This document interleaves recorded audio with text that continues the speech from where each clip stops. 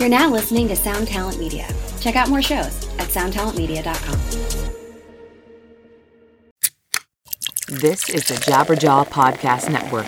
Visit jabberjawmedia.com for more shows like this one. Hey, what's up, everyone? I'm Matt McGackie, the vocalist of Cryptopsy and the host of the Vox and Hops Metal Podcast, where I sit down with fellow metal musicians. We talk all about their lives and music while sharing killer craft beers. If you've ever wanted to sneak backstage and share a beer with one of your favorite musicians, well, Vox and Hops is the podcast for you. This week on the podcast, I had an amazing conversation with Morgan Lander and S.J. Jones about Kitty Pig. There is this episode and over 450 other ones to help you enjoy life, metal, and craft beer. So what are you waiting for? It's time to become a Vox and Hops head. Cheers!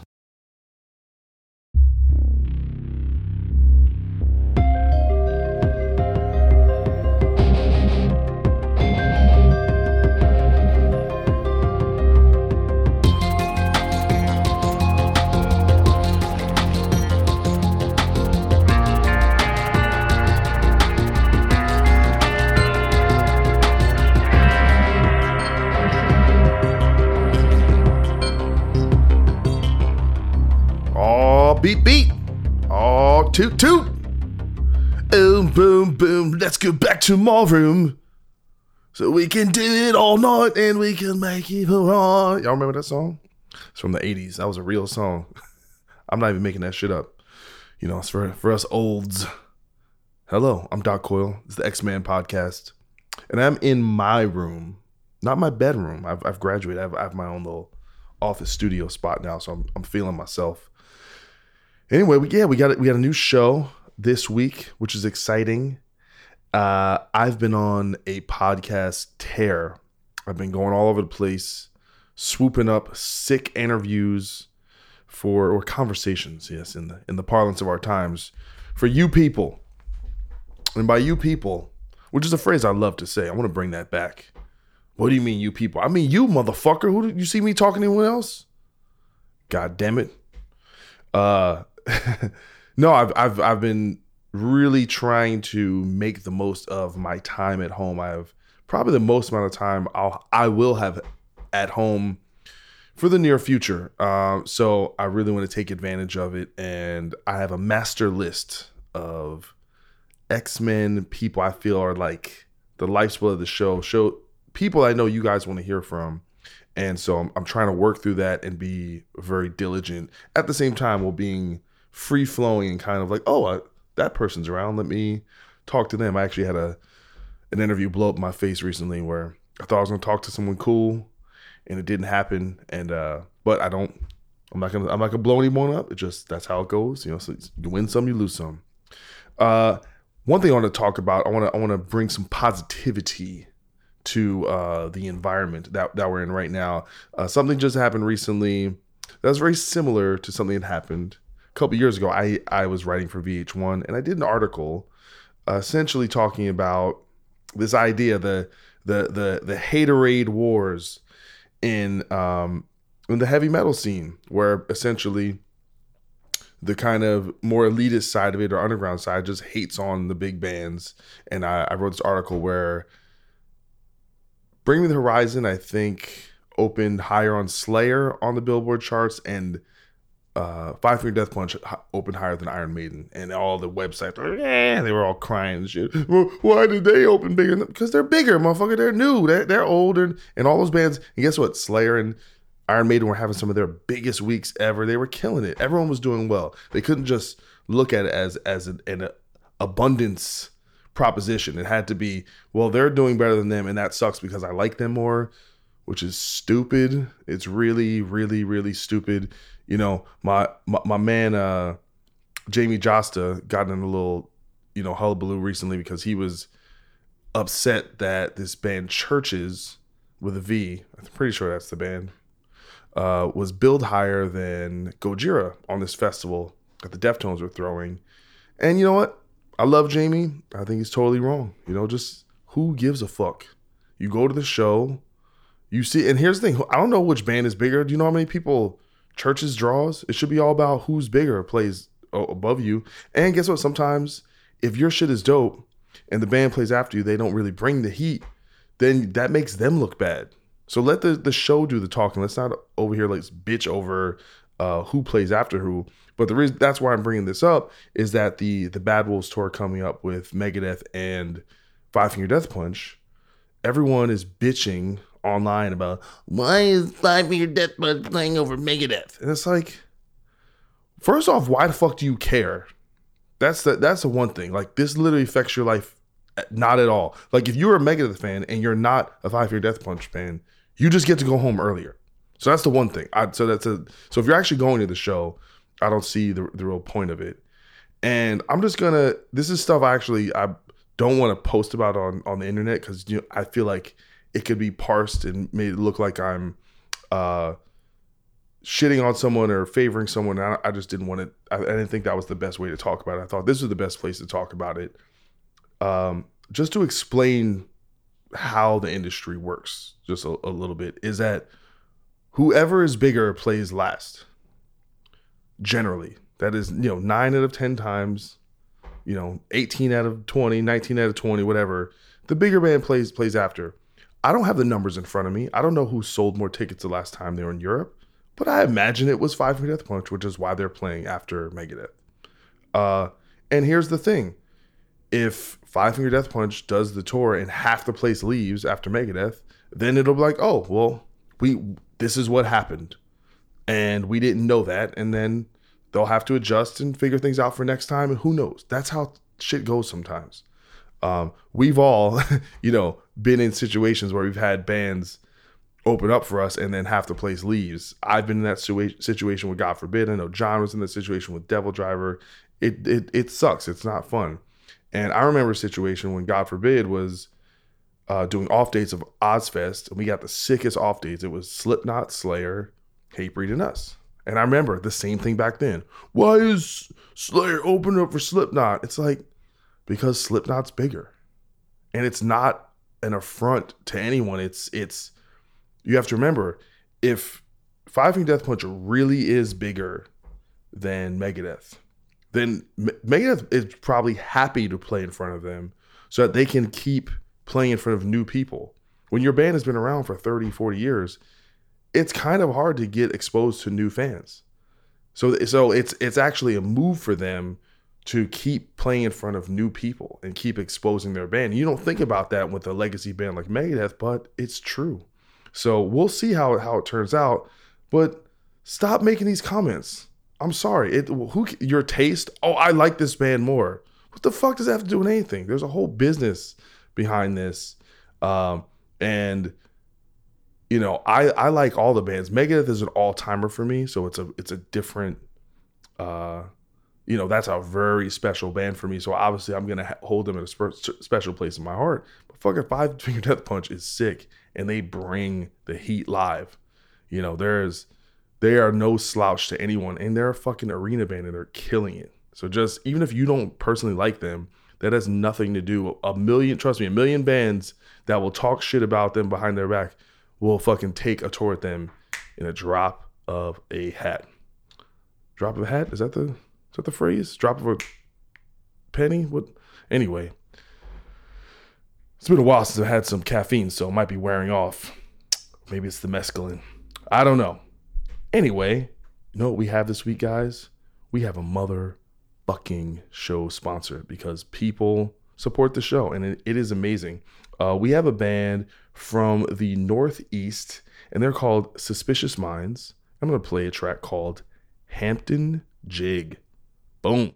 Put your heel to your toe, head to your side. Heel to your toe, head to your side. Heel to your toe, head to your side. Heel to your toe, head to your side. Head to your toe, head to your side. Head to your toe, head to your side.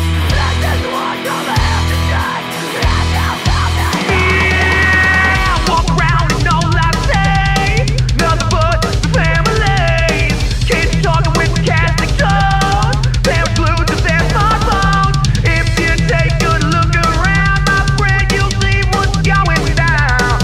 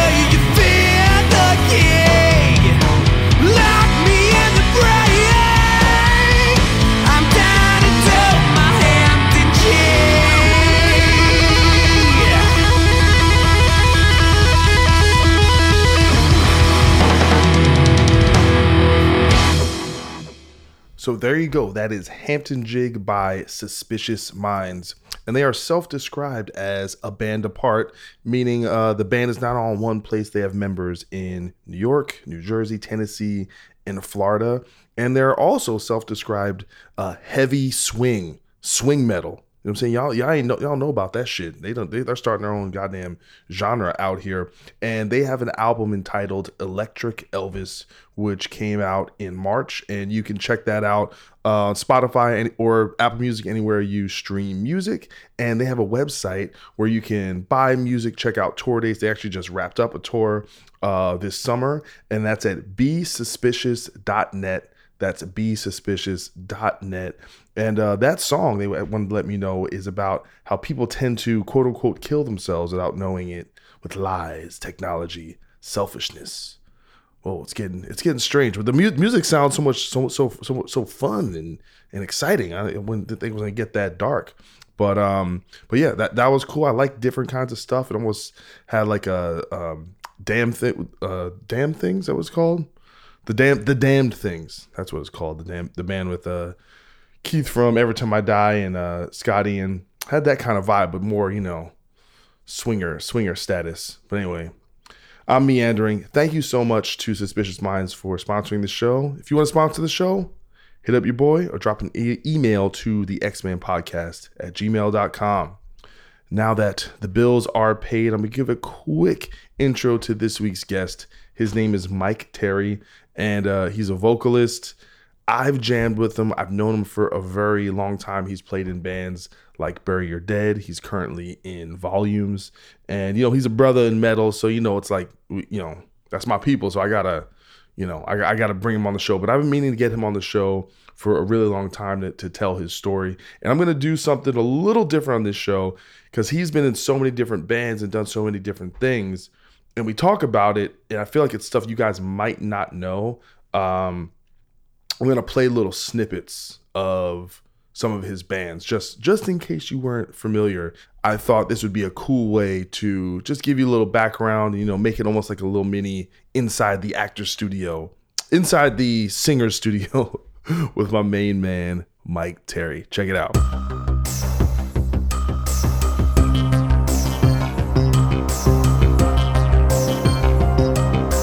What's up? Hell yeah, man. That sultry voice, you know what I'm saying? That's the money maker, right? Yeah, man. You know. No, I don't know, motherfucker. I don't have my voice is like okay. Yeah, right. Fool, I've heard you. You be hitting the notes. It ain't one of the Myke Terrys, you know what I'm saying? It ain't. You got the notes, bro. What you listen. I can sing in key, but the tone, you're just born with that shit. Oh, I'll take that, man. Thank you. I appreciate it. Yeah. So, Myke Terry, welcome to the X-Man podcast. This has been a long time coming. So, yeah. You and I, we've been talking about this for a minute. Yeah, I'm actually kind of nervous because I've always wanted to do this. So for it to be actually happening, I'm pretty excited. So. You're nervous. Do we gotta wait like a minute for that weed to set in? No, man, we're good. Does that?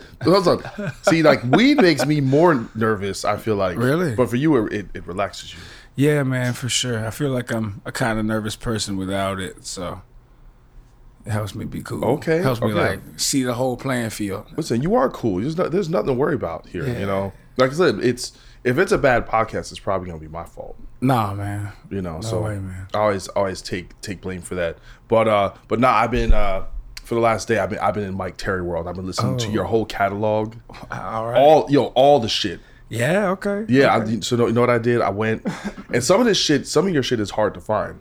Yeah. Right? So I was like, you need to go find that band Cassius. Yeah, okay. Right? And I went on Spotify. It was not on Spotify. No, it is. It's on there. But it's mixed up with I think it's a French DJ group. Yeah, okay. Yeah. So maybe that's if you search it's crazy. It's like you have to search the actual album title. Yeah. Which is I don't know. But we didn't even really know that.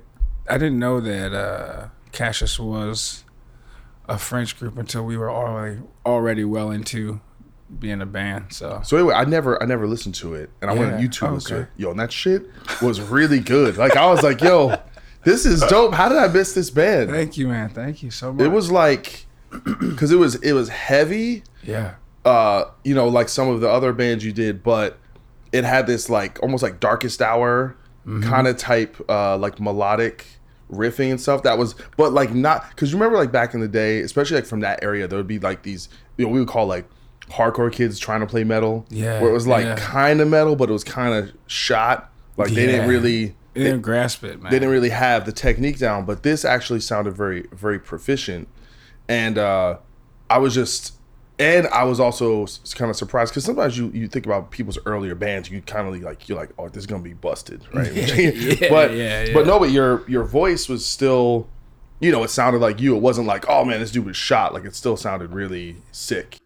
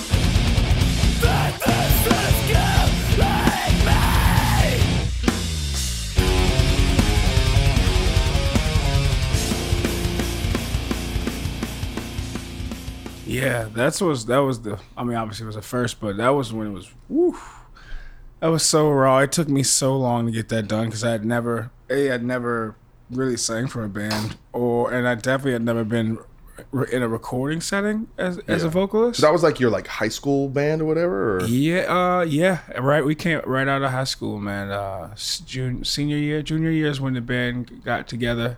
Senior year is when we kind of like started taking it seriously. We'd have weekends where we would do like DC, Virginia, Maryland, North Carolina. You're from Richmond, right? Yeah, I'm from Richmond, Virginia.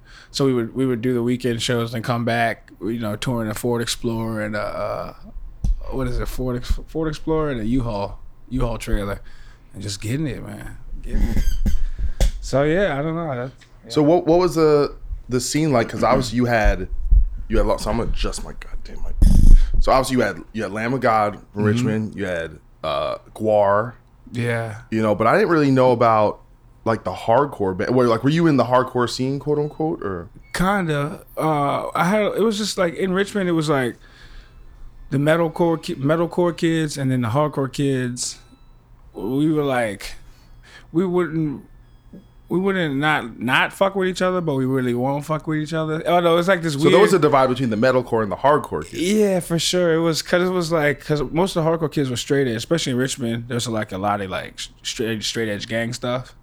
So there was like if you were into hardcore, you were probably straight edge, and if you were straight edge, you weren't fucking with the metalcore kids because they looked weird and they smoked weed and did all kinds of stuff. So.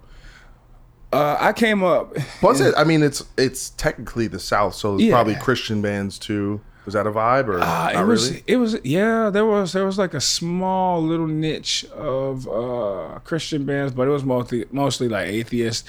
And this was like when the vegan straight edge movement was going on, so they really weren't really fucking with Jesus. So I always feel like there was a crossover though. There was, you know, because all of it, in a sense, is all about discipline, and kind of, you know, in a lot of ways, you know, being a vegan or being straight edge, like there's a kind of conservatism built into that, just how it is, so to me there was always a kind of a cross section between that and Christian bands, you know, for like sure, saying we're young and we're crazy, but we're not gonna do that. It's about abstinence and kind of value system. Yeah, there's definitely a divide. I feel like for sure.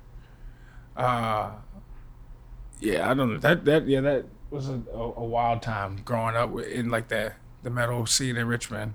It was crazy for us. It was sick, man. Because because I came from this band before Cassius was this band called This Present Darkness, and that's what was it called? This Present Darkness. Was that named after the Chimera record? This was actually kind of right around in that time. This was like like I think that I'm pretty sure it came from that. Yeah, but that band started in high school. That was a band where this was before Cassius. It was actually, we started as Cassius Clay. Yeah. But we got a cease and desist from his family, so we were like, we'll drop the Cassius Clay and just be called Cassius, and that's how Cassius got started.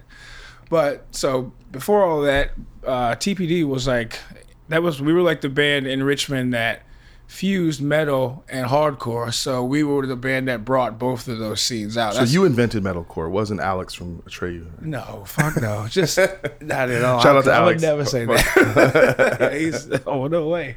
But I will say that I will say that I was able to witness and watch our band, bring those two crowds together, because I was straight edge. And so I wasn't doing any drugs or any of that stuff. So all of my friends were the hardcore kids who were all like Hate 04 and, that whole thing. And then the other dudes in the band sold weed, were into that, all kinds of running around doing that stuff. So they brought that crowd. So it was like, it was always, a room was full of that energy. And I don't know, it was just cool to watch those shows grow from us playing in garages to then we're selling out Twisters, and then that if you were selling out Twisters, you was doing something. You know what I mean? I'm trying to think if we played Twisters. I think we did For a show. Sure. Then we did a show I saw there. You guys at Twisters, man. Was that the show with Randy Bly's other band? Yeah, Burn the Priest, I think it was. Not Burn the Priest. It was, I'm forgetting the name of it. It was like a side project. He Oh, had Halo of Locust. Halo of Locust. I was just talking about that band the other Was day. that Twisters? Yeah, that's Twisters, man. Yeah, that was before. It's been a bunch of names like Nancy Reagan and 929, and I've seen so many bands. I saw Haybreed and Mudvayne there. I think they were on the same tour, actually. So Cassius had some success. Things were Dude. Oddly enough, man, it's crazy. Like, I'll be in places on tour with Volumes now, and now people will come up to us with Cassius CDs and be like, "Hey, man, will you sign something?" Yo, where did you get this, dude? Was that when you had the dreadlocks? Yeah, man. How long did they get? That was like to here. It was. This is an audio medium. If you point to your shirt, oh, they're like mid chest. Yeah, you're right. I guess there's no camera. You looking at the camera? Yeah, man. You could circle headbang with those guys, man. I was getting it. I bet you were. Yeah. Well, actually, no. I think when I first saw you playing with Bury Your Dead, it was like YouTube, because I was like, yo, I heard they got a black dude singing Bury Your Dead. I got amped up. Yeah. And so I was watching. I think you guys were playing. Oh, it was an outdoor festival. Family Values, like Second Stage or some shit. Okay. Is that? Am I making that up? No. Music is a weapon. Yeah, something like that. Yeah, with Disturbed. Yeah, you guys were playing like outside or something. Yeah. It was that too. And I remember I was like, okay, I see man. what's going on. But speaking of that, did Cassius like break up before you started playing with them, or? Yeah, kind of. Well, I guess me joining the band kind of was the final nail in the coffin with Cassius. What do you mean was the final? You joining the band was the final nail? Yeah, for sure. Because we were like, the band was going through like a rough time. Close to the end right before I joined Bury Your Dead. Because Bury Your Dead had approached me before, and we were like, Cassius had just gotten signed by Life Force Records, and that was our thing. We always wanted to be signed because we did so much of being in a band on our own and with no help, and like doing the craziest stuff to get money, to like, just to function, just to like be a band.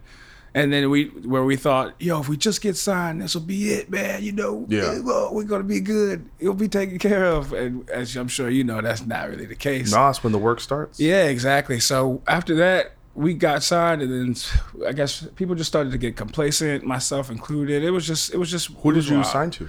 Life Force. They had like Caliban. It's the German label. Yeah. They were sick, man. Like, so to be on that label, like, it was. Did you ever get to go to Europe with Cassius? No, man. No, we didn't. That would have been so sick. But it was something we had always talked about.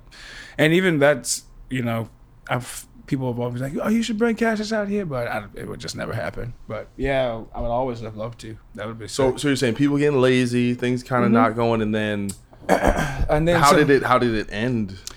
It was just the kind of thing where we were on tour. I think we finished the last tour that we did with Cassius, and I guess it was. I don't really know if it was like a fight or it wasn't really a fight or anything. It was just everyone's just kind of just tired because we'd been living together and being in a band and sharing a van and being every day was Cassius for Struggle. 4 years. Yeah.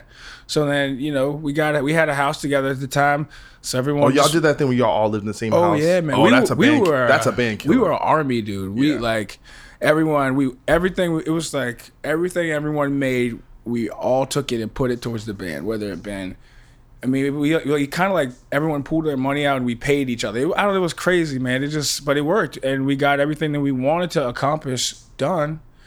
But because I think it was just because we had the same mindset. But then once it just, other outside influences, girlfriends and life, and we're still early 20s, man. So that there's that. Those are make or break times because it's like that. It's that age when people start. Because a lot of bands that are at that level, guys are still in school. Guys are thinking they're just starting to come to the realization of like, do I want to be in this van exactly for the next 10 years? And that was a huge struggle. One of the members in the band, his thing was he was going to Purdue and he was killing it. And he wanted to drop out, but he didn't know how to tell his parents. He wanted to drop out and join a metalcore band and tour around the country. He ended up doing it. It was the sick 4 years, but it's that kind of stress, So once I feel like that started to take a toll, and Bury Your Dead called me, and they were in a position. I think it was Crafter was out on the road. He didn't want to do it anymore, so they were like, "Do you want to come do it?" I was looking at my situation like, dude, this. Like I've done all I could do, because it was for me. I didn't want to join any other band because I loved Cassius. That was my baby. I didn't have time for anything else. But I was like, this thing is dead. What else am I gonna do? I still want to be a musician. I still want to do it. These guys don't care. In my head, I was thinking they don't care. I care. Let's do this. Yeah. And that's how it happened, man. So I learned like 20 songs, or I tried to learn 20 songs. So when you joined up with Bury Your Dead, this is before the self-titled. Yeah, you're working on it, so you were just doing the old songs. Just touring. Just doing Cover Your Tracks and Beauty and the Breakdown. Yeah, and then the EP. One thing that's kind of bugged out is listening to Beauty and the Breakdown and the production and the way Matt's voice sounded, because his voice like evolved, and I know working with Jason Sukoff, like he really like produced him. Yeah, for sure. And it had that almost like Corey Taylor-ish kind of quality where it was heavy, it was hard, but it had a tone. Yeah. And it was really, there's a lot of clarity and stuff. And then you listen to the self-titled, it is very like, there's a straight line, like it feels very in line with his vocals. But if you listen to Cassius, you can tell you weren't like, oh, I'm going to make it sound like Bury Your Dead. You kind of already sounded like that. Right. Which is probably why they had you on their radar. For sure. Yeah, I think so. And I think that we did shows together before and got to spend a lot of time together already.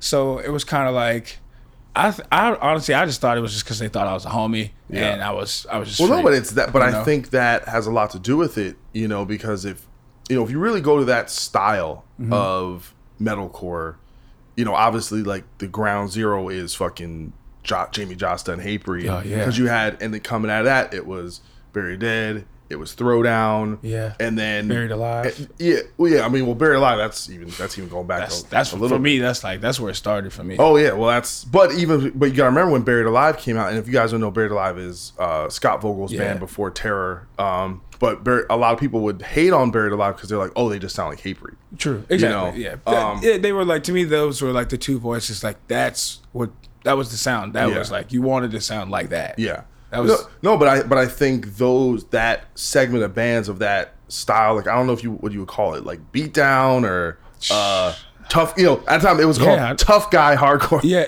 Oh yeah. I don't know why. I mean, I guess I do know why, but because it was all guys. The riffs were just all about beating motherfuckers down. That shit was it was made for the pit and for the live experience. And listen, I'm from Jersey, and like that shit was literally invented by a band called Bulldoze. Oh yeah, from Jersey, And they, their shit, they had a song called Bulldoze Beatdown because like all those din din din din din din, all that kind of riffing. It just makes you scared to just hear those riffs, man. Yeah, like, man. It reminds me of just being small and just getting my head kicked. Yeah, it's just that shit's no joke. But anyway, so when you joined, and I guess what maybe before the record or even after Self-Titled came out, which was really when Bury Dead was kind of like taking off. Like it was like happening. Like, did you feel that there was resistance from the fans, from their fans, or did you feel like, nah, like we're gonna take like it more as I'm coming at the right time where actually the band is on the upswing? It was kind of half and half at first. Sorry. It was at first. It felt like there was like resistance because it was like with anything like. Any band, any fan, me as a fan, like if they lose a member, at first I'd be like, oh man, like, because they think about, well, most of the discographies were with Matt, so they had become so accustomed to him. Especially a lead singer, it's hard for people. Yeah, for sure. So I think that was kind of hard to people to get past, but for people who would come to the show first and then see it, and then they would go back and hear it, they'd be like, oh, okay, well, we get it, A lot of people sometimes, they had to, who hear it first, need to see what's going on, to see the energy, see the show, see what it was like, and they'd be like, okay, now this makes sense. I'll give it a try, you know? Yeah. No, it's, I think that's tough, but like I said, the first time I saw the band, I think you guys were on, actually... Now I'm confused. I can't tell if this... I think actually I saw him when Matt was still in the band with Killswitch. Then the first time you were in the band, I went to the show, but I think I missed you guys, and it was Machine Head, Hell Yeah, Non-Point. Yeah. But I think I didn't actually... I got there late. Yeah, because we played to the monitors on that tour. A lot of that. So that makes sense. But it's crazy like going back and listening to the Self-Titled, because that is now I'm listening to it because I remember hearing it thinking like, I don't know, like it kind of threw me off a little bit because I think stylistically it's way more musically interesting than the previous record, and it's like it's darker and it has a little more atmosphere to it. Yeah. But I was listening to it now and that shit is so sick. It's weird how like I even listened to it recently, especially when we were getting ready for the reunion show. And I was just like, man, what was I on, or what were we on? What was the band on at that time? Like, it was a seriously dark record. And it sounds really good, like the production. And that's the thing I think that people don't really realize is that Bury Your Dead working with Sukoff on the previous record, when they, at the time, it was the first time a band like that had really crisp, kind of what you would think of as like a big time metal production. So it was like that hardcore crunchy sound, but or I'd say like that was a style, but it was presented like it was a Machine Head record or something like that. So it really kind of changed the game and brought a lot of kids who were not into that style into it, because it felt more of a Slipknot or a Machine Head than it did of some like more underground underground shit. And kind of speaking to that, what was it like working with Sukoff? God, it was so awesome. It was like, for me, I was so excited because I'd only heard of him, and I'd never been on like a label that was going to pay for a full. And that was still thing. Victory? Yeah, Victory. It's the first Victory release that we did. So we had a budget, and that was sick, and like they flew us down to Orlando. We got to stay at Jason's house for a couple weeks, and it was sick because I got to just live in the studio and just be there and watch it get created, and just I learned so much. And working with him was like how I really learned to be like a metal vocalist. Yeah, he really whooped my ass. Why do you say that? What makes it a metal vocalist as opposed to a hardcore vocalist? I guess it's just like the delivery. Like sometimes people just think it's just screaming, but you got like a tonal scream, or you got and you like pitch matching to scream. I learned how to that's do what that with there's him. a lot of me because I've done a couple records with him. Yeah. And I know all the stuff he's done. Yeah. So there's a lot of Jasonisms. Yeah. Like there's one song. It's like wait it die. Yeah, like that's so him. That's his idea.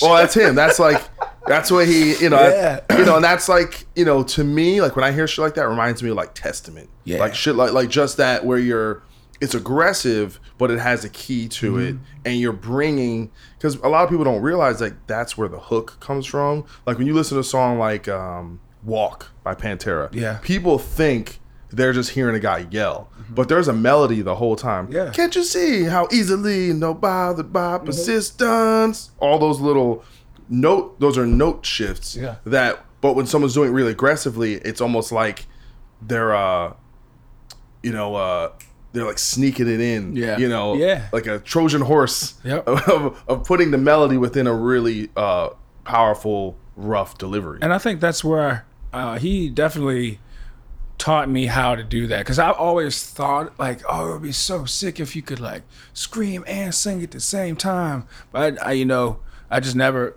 had the confidence to try. Well, you kind of were doing it without realizing, because what a lot of screamers do, like you have kind of like the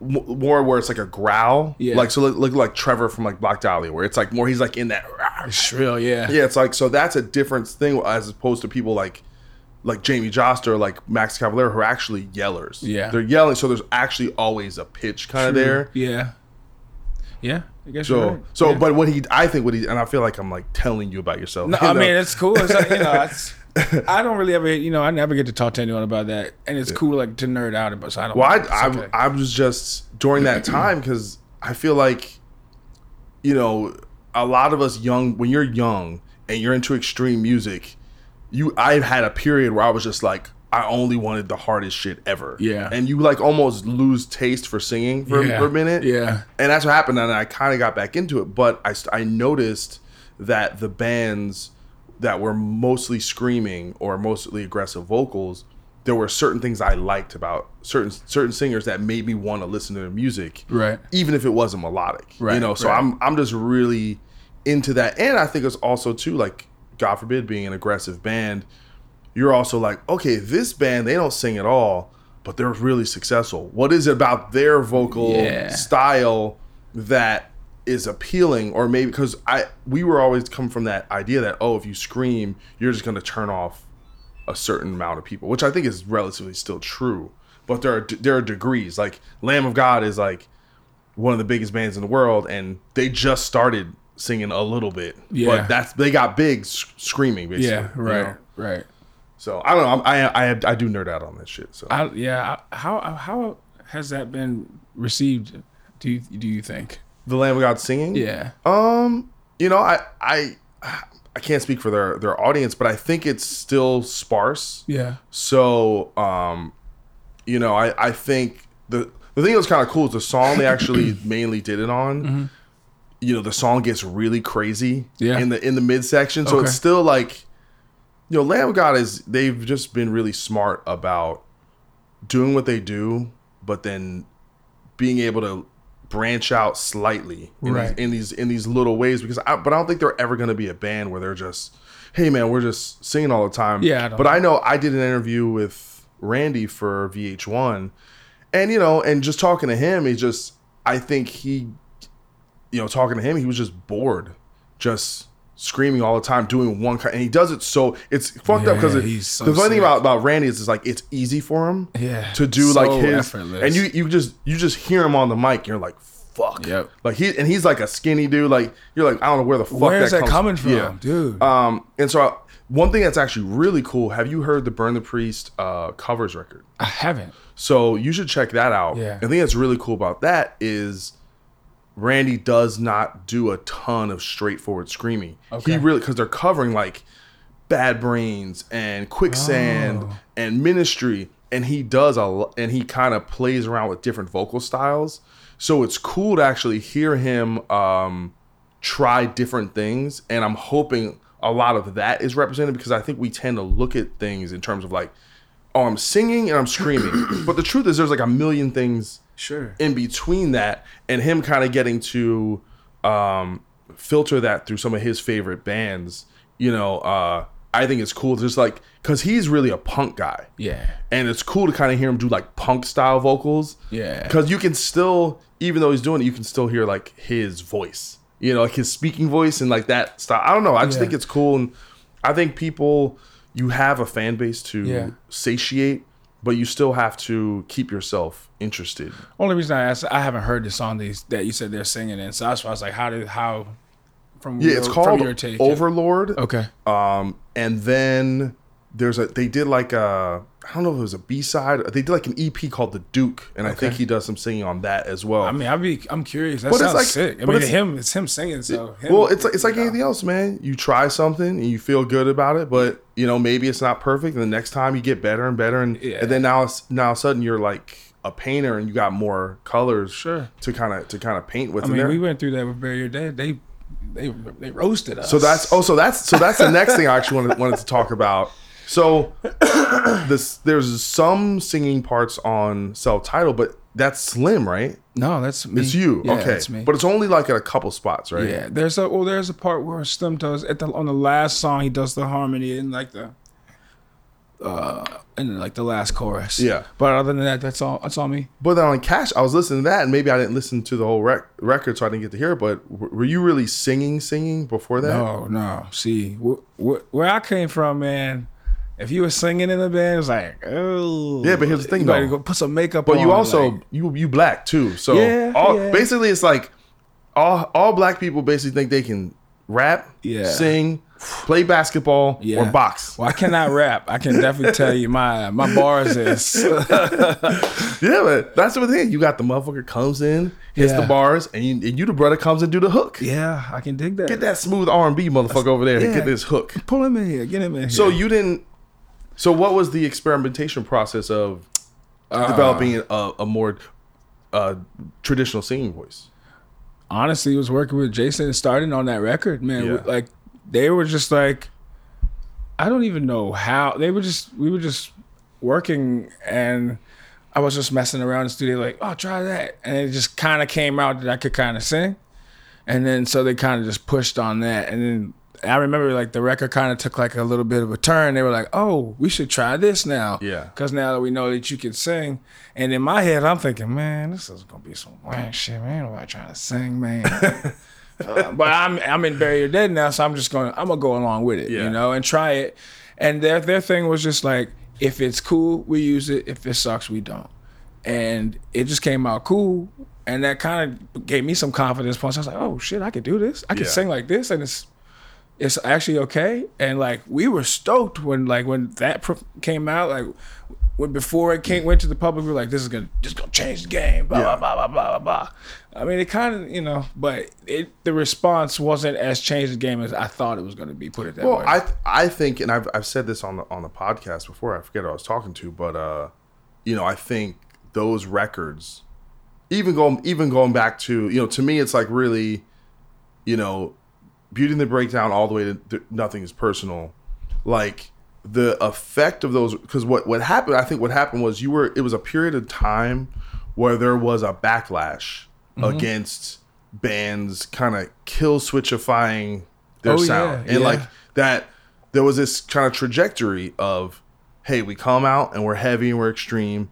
And then as the band gets bigger, the band kind of mellows out, starts adding clean vocals and, and listen, God Forbid was one of those bands, and you can look at it from a lot of angles of like whether you think it's contrived or, that it wasn't. But the truth is, we wanted music with melody in it, and we would have been not happy with just screaming. That was for us. And listen, I don't think there was one great singer in God Forbid. We had a few guys. All of us could sing well enough to do it, and I think that's probably has some effect in terms of how it's received, but anyway, so during that time, that kind of mid 2000s, there was like a real scene versus blowing it. Whereas now, I think every scene band wants to be. If you don't sing in your music video, it's like, what are you doing? Yeah, well, but I think there's a direct thing of like, we're coming out, we're trying to blow up, and there's a plan, and everyone kind of, no one looks at it like you're selling out or doing anything. But back then, it was like, oh, there's the metalcore scene over here, and if you're doing that, then you're trying to be new metal. You're trying to be mallcore, whatever it is. You're trying to go that route. Yeah, so there's always a lot of backlash. And is that something you guys experienced on that record, or was it more the next record? Oh, for both records, man. Yeah. Off the jump, off the rip. Like in person, or was it more like just people talking shit online? Just lamb goat. That's the thing. Is like people would talk a bunch of shit, and then they would come to the show, and they'd be like, "Man, this is crazy. This is a lot of fun." And how were the show? Like, how was the band doing? Like after that self-titled came out, like, did you notice? Was the shows getting bigger? I mean, obviously you guys were getting bigger opportunities to open for bands, but how about like headlining and stuff? Well, we were just getting offered so much. Well, we definitely did a couple good headliners, but we were getting offered so much sick support that we were just kind of getting, the right exposure. I don't know. We were just playing to the right ear, so we were growing, and then we were getting on the radio stuff, and then we're doing like the Five Finger tours, and then then we're getting asked to go with Mudvayne, and we're going out with Static X, and like it was kind of where we were getting back to where the band was playing before after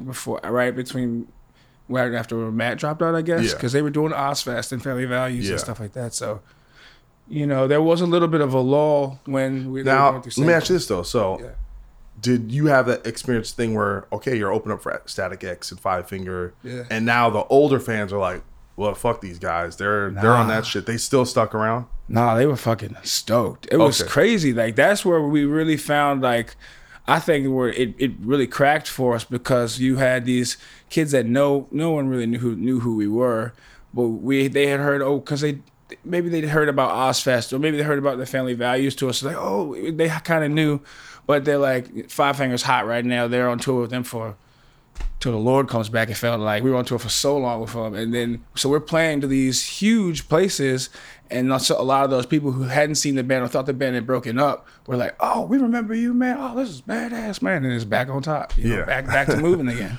So I want to talk about it's nothing personal. Okay. And I was trying to make this point earlier. I don't think I fully completed my thought, that I think those collection of records, because there was like that kind of backlash in the moment from at least the underground, the real impact of the band was not felt, in my opinion, for years later. Like when you listen to like Bring Me the Horizon, Upon a Burning Body, Asking Alexandria, like a lot of those riff style, which we all really, everyone, the real OG is Seven Dust. Like that's like low key a lot of what we got. A lot of the Seven Dust comments. For sure. And a lot of that was Seven Dust, but it was presented in a much different way. It was just a little bit heavier, a little bit more angry, and part of the reason why I feel like I'm validated in this somewhat. If you go on Spotify, It's Hurting Not Helping is by far the biggest song. It's like 3.5 million listens, right? Yeah. And guess what? Spotify really didn't exist until after the record came out. After the band had more or less broken up. So that tells you that people were finding it on their own. Yeah. And it was developed. So like you look at God Forbid, like we don't even have, I think, a song that has 1 million plays. Really? Which tells you like about impact after the fact. Like who's discovering your band after you're active? Yeah. And Bury Your Dead, it seemed like it got more shine after the band went away. But It's Nothing Personal is my favorite album by the band. And it kind of like bumped, because like Chris Kane from Battles is actually doing some shows with Bury Your Dead right now. I know, But with Matt, and like it's like no like disrespect, and I like those guys are great, and I'm so happy they're actually doing stuff. But it's like if I was me being a Bury Your Dead fan, and I went to a show and I didn't get to hear any of the songs from those two records, I'd be like really bummed out. Yeah. Because like I put that shit on today, and I was trying to like listen to all your shit, and I didn't want to turn off the record because every song is like a hit.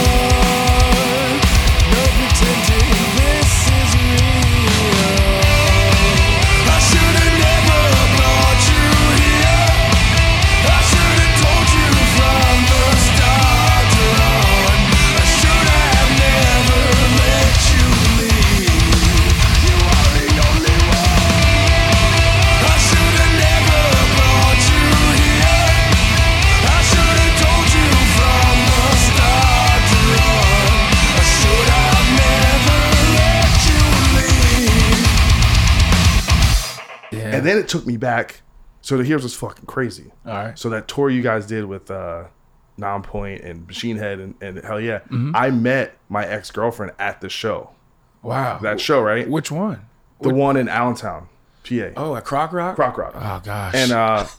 And then all of a sudden the memory came back that I made her a copy of that CD, and she, literally it didn't leave her car. Burning copies. For 6 Shout out burning months. copies. Yo, straight up. It didn't leave her car for like 6 months. Yeah. Like she listened, and it just took me, because you listen to a song and it'll bring a memory will fucking come back. Yeah. And I was like, because I just forgot how dope that record is. It's like, that's crazy. So that record, the band like took a big shift. Yeah. Now, and then you're singing on every song. Yeah. And so and I felt like I loved it, but I did not feel like the because the thing is, you guys like kind of broke up soon after that, right? Yeah, but it was like, that was just, I feel like the band, like when we put out the second one, everyone kind of expected for it to be kind of crazy, like for us to take it that route. Yeah. So the fans that were already like into us, the radio crowd, I hate to use that, but you know, mainstream metal stuff. Yeah, that they were kind of like stoked for it to come out. I imagine they were happy, and the hardcore fans at that time, we were just like, you know, we can only see so many horseshoe hardcore pits. You know, it's time for us to keep it moving. You can only take so many people fighting invisible. Or just somebody throwing a trash can, or the show getting canceled. It was just like we were getting these kind of opportunities for us just being ourselves and being more creative, and people were having a hard time hanging on to that. So why should we cater to that? Yeah, you know, that's kind of where we took it. Like for us, the jump really was kind of just like, it was like the natural progression, because we couldn't just go and make a hardcore record after self-titled, you know. You had to take it to the next level. Yeah, and you're singing, all of a sudden it's like, this dude's got a voice. Yeah, like you can like you sound great, and I'm like, holy shit, where this, and the hooks are really well composed, and you did that with Shane. Yeah, Shane. So that was like Robbie, what? Peter Ruccio. Yeah, there we go. Yeah, that's right. Yeah, the talented guys. Dude, so sick, man. Yeah, but Shane, he was another person that really helped me with my vocals, and just to make me comfortable. I think a big thing for me was just because every time we went into the studio, it wasn't like I could just trust that we're gonna just do it like we did it the last time. It was like, we got something for you. We want you to try it like this. We know you can do this. Why don't you try this? And so I always was like, kind of like nervous to go into the studio. Like, I don't know, like, what are you guys gonna try and get me to do? Because there was some stuff on the record that didn't really make it. I was just like, dude, this is not gonna be cool. We can't do this. But then there's some stuff that, you mean stuff that's not on the record? Yeah, like just some ideas. It was too far. It was just too, there's some ideas. Yeah, but sometimes you gotta go over the line to know what the line is. Yeah, I mean, I can say that I explored it. You know, we went there and looked at it. It just didn't work. So, it's. Yeah. What was the lineup of the band at that time? It was, well, when we were recording the record, it was Towning. Yeah. Oh, yeah, because Eric had left the band already. So it was Towning, Slim, Bubble, myself, and Mark. Okay. And then like halfway through the cycle, then Bubble left and Kane came in. Yeah, gotcha. Yeah. Gotcha. And how long, like, what was going on with the band? Actually, here's funny. So actually Chris Kane told me the story, and maybe you can corroborate it or not. That he said that basically an opportunity came up for them to do a tour with Matt, or do a record with Matt or something, and that kind of like, and just the way that was handled. Yeah, it was just kind of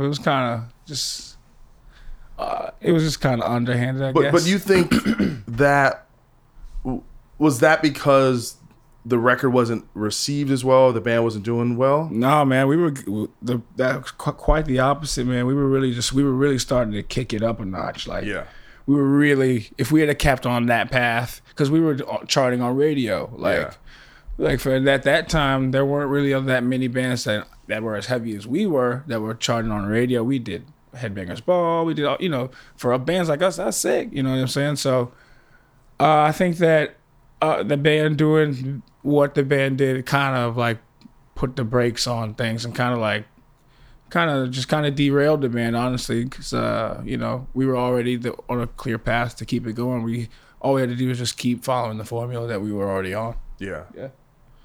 So they decided to try and maybe arrange some reunion tour or like an album, whatever, with the original singer, and that just like got back to you, and you were like, "Fuck this." Yeah, it was just like, you know, and there's no hate or anything like that. I mean, it's something that happened. I love the dude. It's just all love now. But back then, that's just the way it happened. We were in a sour deal with a guy that we owed money to. Was that Media Scare? Yeah, Media Scare. Yeah, and he's not really that well known for being.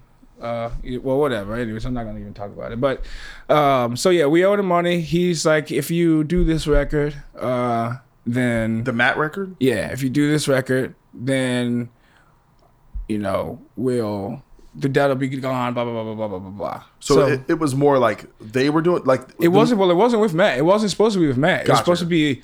Just a Bury Your Dead record. Gotcha. But he wanted it to sound like he wanted us to not progress, not to put out a record that sounded like it's nothing personal. Why? Because he believed that the band was better as a hardcore band. Gotcha. And so he wanted us to do a hardcore record to cater to the hardcore fans to pay off a hardcore debt.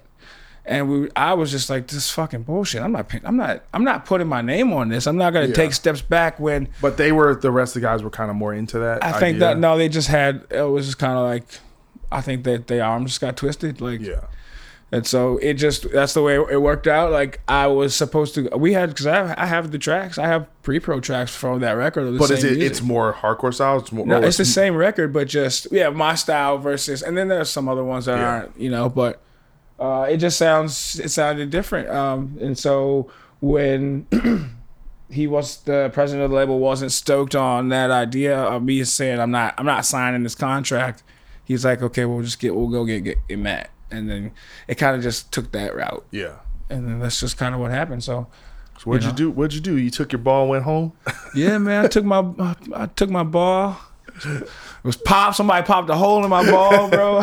you had one shoe and a hole in it. Took my whole shoe, man. I got beat up at the basketball court, man. I told myself I'm ever gonna ball again, man. I went home. You went back with your auntie and uncle. Yeah, I went and stayed in my nana's house for it was wild. It was a really interesting time. I mean, so this is those periods of time. That's why this show exists. It's the. What am I gonna do next?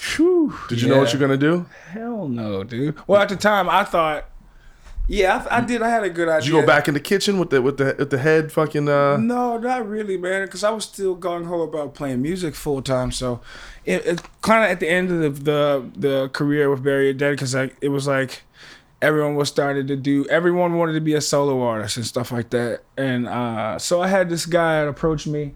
Who was like a manager, or he's, so he says or whatever, and he's a family friend, or I don't know. A Richmond guy? Yeah, Richmond dude.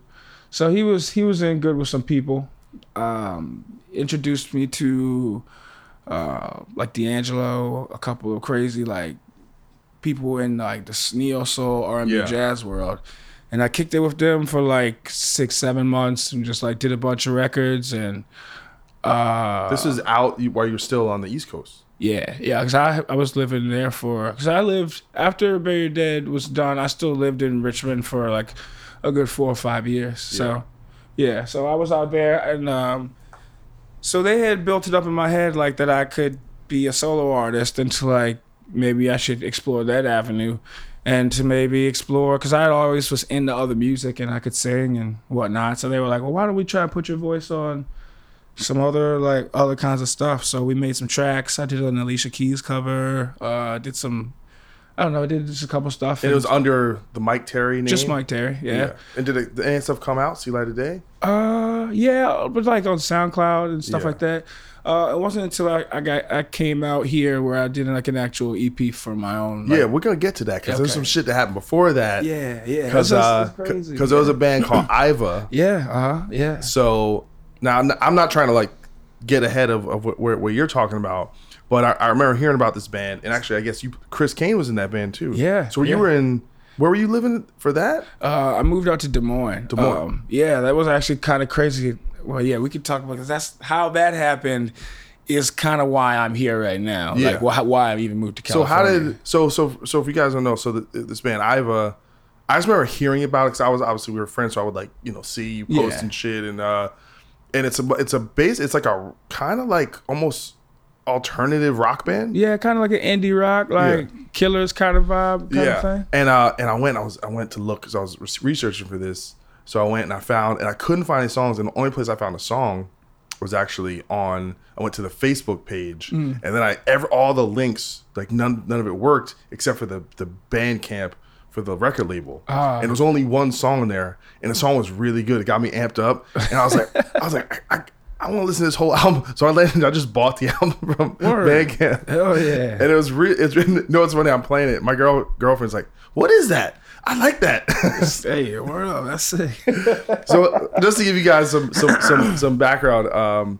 Hey everyone, this is Tuck from Fit for a King, an off-road minivan. Every week I bring you fun interviews alongside your favorite metalcore entertainers with my new podcast, Get Tucked. Join me every Monday with bands like Counterparts, Crystal Lake, like Moths to Flames, and many more. We play unsigned and undiscovered bands, deep dive into each artist's history, and of course provide the greatest breakdowns in current metalcore. Tune in to Get Tucked every Monday, out now through Sound Talent Media. Hello, everybody. I'm Bruce. And I'm Nolan, and this is the Corner of Gray Street podcast. As longtime Dave Matthews Band fans, we set out to create a podcast to dive deep into the past, present, and future of DMB. Not only do we recap and review shows within an ongoing tour, but we revisit past shows from throughout the band's history, conduct interviews with a wide variety of guests with ties to DMB, and create unique and exclusive content like our Concerts on the Corner series. Whether you're a fan of the band or just a fan of great music, we think you'll find something you'll enjoy. We can't wait to see you on the Corner of Gray Street.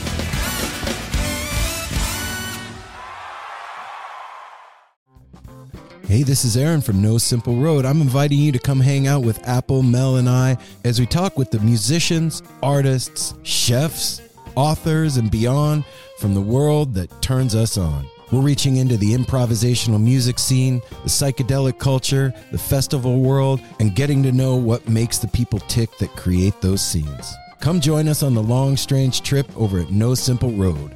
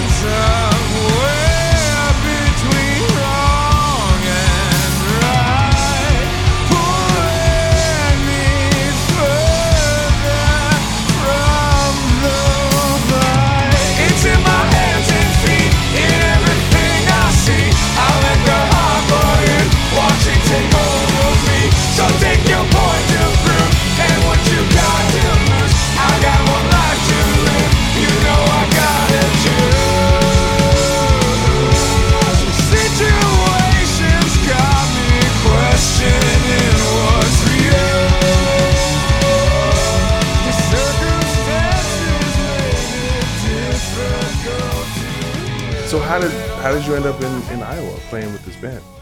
So I went through a real crazy time. I got let down a bunch with the whole music thing in Richmond. Didn't really, the guys that I was putting my trust into kind of screwed me over. It was a learning lesson, blah, blah, blah, blah, blah, blah. So fast forward to, I think is it 2002 maybe? Not 2002, 2012, I'm sorry, excuse me. And Mitch Lucker passed away. And so they did a memorial show for Mitch. And me and Mitch I was the homie, man. I love him so much. So we did that show, and when I went out there, on the whole trip, I felt like it was like the fates, man, because I was just like, I was really bummed on myself. I didn't really know what I wanted to do. I was super scared about going on to do that show because I just didn't think that anyone wanted to hear me. Because after I got kicked out of Bury Your Dead, like the comments that I read, I was just like, oh my God, I'm never getting on stage again. Oh my God. So yeah. So anyway, so I go out there, and on the trip, I'm seated next to Randy Blythe, and Chad from Mudvayne. And so I'm just like, well, this can't be so bad because I'm hanging out with these two dudes. I look up to them. I've already toured with Chad. We're cool. So we got to talking. I got to spend the whole weekend with them. And they just kind of pumped me back up to be like, hey, man, maybe you still got a little bit of fire left in you, man. That was a good performance, Maybe you should, give it another shot. So Chad and I got to talking. And he was like, well, why don't you come out here, move out to where I'm out in LA, come out here for a few months and we'll do a record together. So I was like, fuck, man, you don't really get this kind of opportunity. But I was living in Virginia. So I was like, well, okay, what am I going to do? I'm just going to go out there for a while. I'll give it a try. So like a week before I'm supposed to go out there, I get a call. Chad's like, yo, man, hell yeah, I got these tours coming up. So we ain't gonna be able to work, man. So I'll catch up with you in 3 months. But meanwhile, I already canceled the lease with my apartment, my girl, canceled my job. Like I'm about to be out. I'm about to move to California. So Kane hits me up like 2 days after this call. I'm just like, I'm stressed. What the fuck am I gonna do? And then Kane hits me up. He's like, yo, man, what's up, man? What you been doing, bro? I was like, oh, fuck, that's okay. I was like, man, I was about to move out to LA, man. I was supposed to go work on this project and like do some stuff with Chad, blah, blah, blah, blah. And he's like, well, man, funny you should mention that, man. Me and Griff, we got some songs and, maybe you should just come out here and maybe sing and see what's up. And I was like, fuck, I needed a plan. I had to figure something out. So I was like, all right, I'm on the way. So 3 weeks later, I packed all my shit up, and like, I was like, I don't really know what I'm doing. I have no idea. Like, it was just this thing where I felt like I had to go. Yeah. And so I went to Des Moines. We did that album. I lived there for like 3 or 4 months. And then Kane had this bright idea that he wanted us to come out to California. And I didn't really want to come out here. And then he was, why not? Dude, I don't know, man. I had never envisioned myself being a California dude. I wanted to live in Richmond and just be Richmond, man. 804 to the You got any Richmond tattoos? Oh man, come on. Nah. Wow. Most of them I got tattooed in Richmond. So okay, that's not the same. Yeah, you gotta have RVA across your forehead. 804 on your knuckles, man. You come know on. What? I probably should get an 804 tattoo, man. I'm faking the funk. So Kane it's his fault. Isn't that? By the way, isn't it funny? And one thing I kind of noticed about this show, especially like talking about dudes just been who've done a lot of shit over a long period of time, is that it's kind of like it's weird that the same people end up affecting your life long periods of time apart. Yeah. Like it's fucking weird. And it doesn't mean you're necessarily going to end up in a band with them or doing something, but it's like, it's just weird how the connections you make early on. For sure, man. Kind of come back around in these circles. I got a story for this. So one time, I'm super young, and there's this band called God Forbid that played the Alley Cats.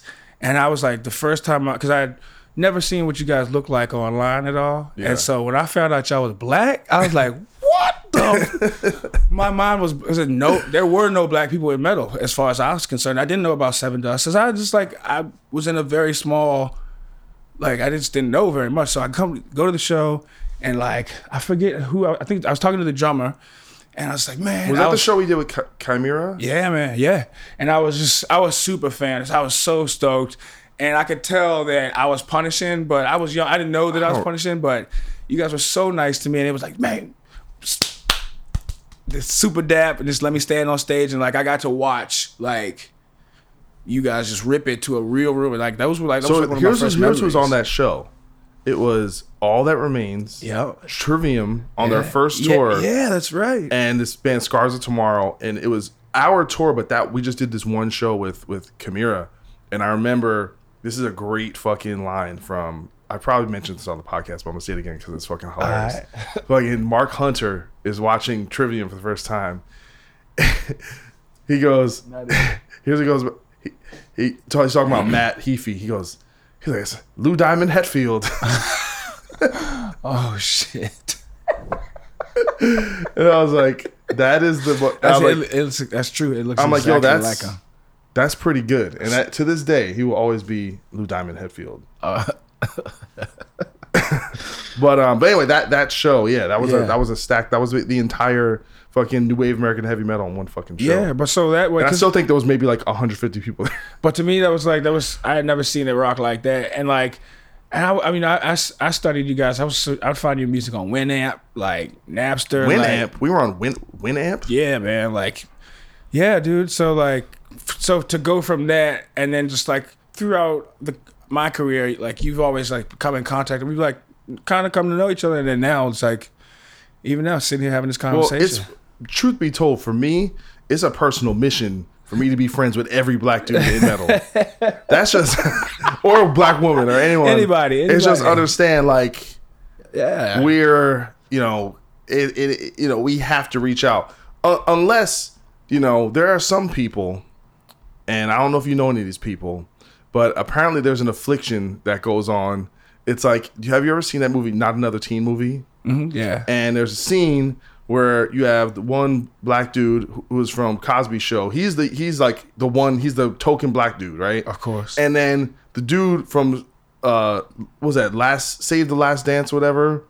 He comes to the party and he's like, "Hey man, don't you know I'm supposed to be the only black dude at this party?" And he's like, "Oh man, my bad," and he fucking leaves. Obviously it's a joke. But apparently there's an affliction within the metal community. You have some dudes who are used to only being the only black dude around, and when they see another motherfucker with some melanin, they feel like you're on their corner. So you on a roost. You guys, there's only room for one around here. Yeah, I've this has come to my attention recently. Yeah. I can't talk about who it was told. It was someone. We'll leave it alone. We'll leave it.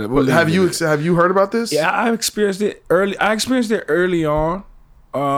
In the Richmond scene, there was a dude who ended up, we're pretty good friends, but at first he won't fucking with me. He was like, "I'm special." Yeah, he's like, "I'm the only one. I'm the chosen one." He was everybody wanted to be. Well, but I feel like back in the day, you would have these little scenes, and if there was a black dude in the scene, if his name was Tony, that was Black Tony. Yeah. They would there was a dude.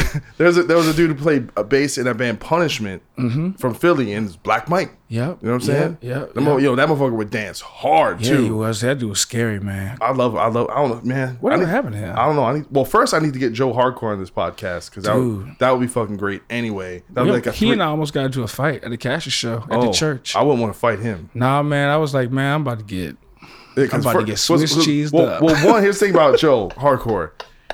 He looks like he's been in a lot of fights, one. And Definitely. Two, if shit goes down, I feel like motherfuckers would be coming out like the Raptors, like the Ninja Turtles. Yeah, man. It was on a tour with Black. Cassius was on tour with Black My Heart. And something that happened, one of the drummer in my band did something dumb. Some water got thrown. Stupid hardcore. Some beef. Something happened. Yeah. While we're playing, next thing you know, Joe Hardcore's in my face. I'm just like, man. Was Black Mike there? He's in the back, spin kicking. Okay. He had to choose between his race and his set. He chose his set. I've seen that. Motherfuckers will ride with their crew. They don't give a damn. They don't care. Hey, what? That's right. That's all everything. Shout out to Joe Hardcore. Yeah, man, for sure. Hopefully, it's all love. No beef at all. Shout out. I love some Joe Hardcore. Like I said, I definitely want to get him on the podcast. He's probably a well of information. That's what I'm saying. It'll be like a 3-hour epic. Yeah, for sure. We're talking about everything if I get him on here. Yeah. But anyway, so apparently there's a thing. Do we need a name for that? Like the territorial token black guy. Yeah, there needs to be a name for that. Yeah, man. It's crazy that after a while, like once by being in bands and stuff like that and getting some kind of popularity, I felt it go away. It was like, it's that didn't really exist. But when beforehand, it was like, nah, man, you can't be around here. Not like that. So I found something on the internet. Okay. So I found this is like I said. Sometimes I do research for this show. Sometimes I don't do anything. Shit, hold up. And so you did a post on MySpace. No, this is on Twitter. Oh no, this is a Twitter. You said 2013. Oh, hold up. Still possible to get called a nigger. Oh yeah. Hard R out loud and meaning it. In real life is cool though. I feel bad for people who have to stoop that low. I sold out straight edge with the drummer of Pantera, and he called me a nigger and kissed me on the cheek. I never really get on my soapbox, but fuck. I was on it then. Enough is enough. Man. Why you got to be so fucking hateful? I don't think you're talking about. You're not talking about Vinnie Paul, right? No, you're talking about some no. dude. You said 2 out of every 5 messages on MySpace every day read something like this: "Get your monkey nigger ass off stage, back in the jungle where you belong. You suck. Get out of metal. Bring the white guy back." Oh yeah. And you go. Imagine being 24 in Europe on tour, only black dude on earth, alone in my bunk, reading that. Following my heart, getting hated on all the way. I mean, it keeps going. Yeah, it's pretty bad. I'm surprised that you found that. That's crazy. I'm surprised I found it because I don't even remember this. Ah man, but I it's clean like my Twitter though, man. Well, it's fun. Well, because I had Josh Travis on the show. Mm-hmm. He told me some of his horror stories. Yeah, and it's so funny because I think we're in like this. Like we're in a much more polarized environment now than even we were back then. Yeah, yeah, for sure. Because you have people living in 2 worlds, right? Like you have people kind of like on the, not to get too political with it, but basically you have woke Black Lives Matter motherfuckers who see racism everywhere, right? It's like, yo, this motherfucker looked at me at fucking the mall. Racism. Yeah, it's like, right? So, and then you have like people who are more on the right, like you have people who just literally will say, I believe racism is over. No one has ever said anything to me. And the thing is, obviously, both can't be true. Right. It's usually probably somewhere in the middle. Yeah. But it's kind of like, I don't know. It's in some ways it's sad, or actually no, it's just sad. Actually, now that I think about it. But is that something you feel like? That's less of a factor now, right? Yeah, now it's not so much a factor at all. Yeah. I feel like now people are they're way more respectful. Like it's just about the music. It's not about like, the different things, differences, I guess you would call them. Because, it wasn't always acceptable to be, different, and it's weird to be the metal community or the hardcore community, which was founded on, or which was supposed to be prided on being different and having a place for the weirdos to go, the people who felt outcast to go. But then if you were gay, you weren't really accepted, or if you were black, you kind of looked down on, or any of that kind of stuff. Well, here's the thing: all these little communities, people like. This is where the different people go. Yeah. No, it's not. Nah. It's for people to go be the same together. Yeah.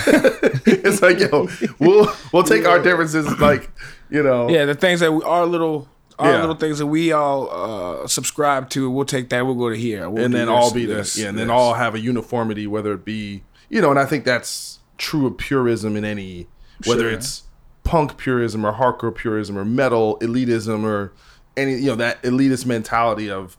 This is kind of the way something has to be, but the truth is the scene we came up in and kind of had a part in changing was that we were taking things from all over and putting it together, and it was kind of just by virtue of that, it was a fucking abomination. Like that's what it was. It was a fucking we were a mutt band of like racially we were mutts, musically we were mutts. Yeah. The whole thing was just a fucking Frankenstein. You know what I'm saying? You had one fucking long arm, one fucking baby arm, a fucking Frankenstein head. And I think that was the shock value of that conglomeration is what got people into it. I mean, like I think that's what made it acceptable. Was like seeing bands like, God forbid, like saying, "Oh wait, you mean that white dudes and black dudes can play metal together and this and that and it's lit and it goes over well?" Like I think that when people started to see bands like that started to happen, I feel like it started to change.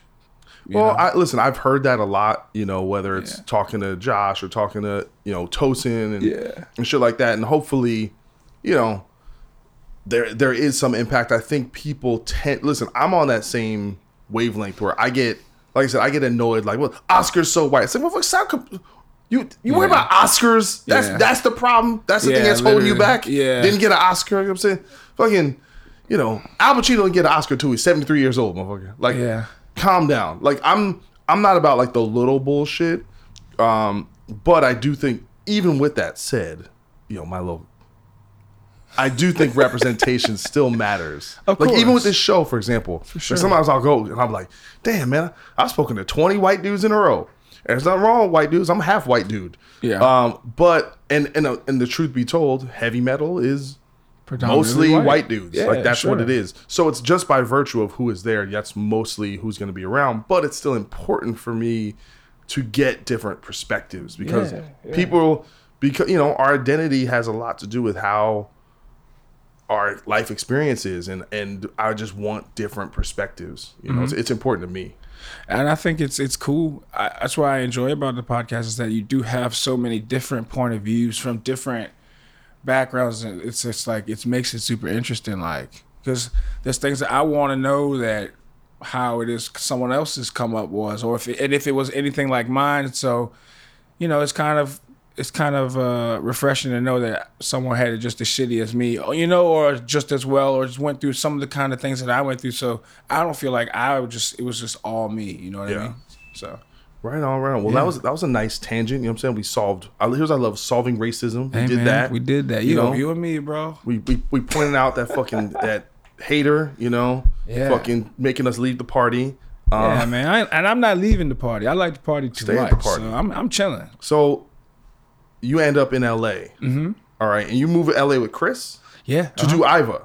Yeah. Well, yeah. We were coming here to shop the Iva record. Yeah. And what was listen, I moved to LA without much of a plan either. Bro. What was it? But you didn't. Hold on.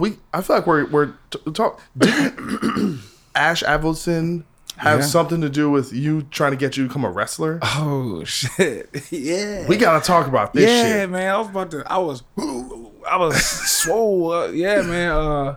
So before the Iva thing, when I was working, just doing my solo stuff, and I had another band. So it was like a solo band, and then I had a band called The Silent Age, and that was kind of like that was like what Iva morphed into. That's what I had kind of envisioned Iva to be, was what The Silent Age was. So this is all while you're in LA. No, this is why I was in Richmond still. Gotcha. So this is pre-Iva. This is everything. So I'm in Virginia, and I'm just making music. I'm recording stuff on my own, doing my solo stuff, and then I get a call from Ash, and he's like, "I got this opportunity, dog."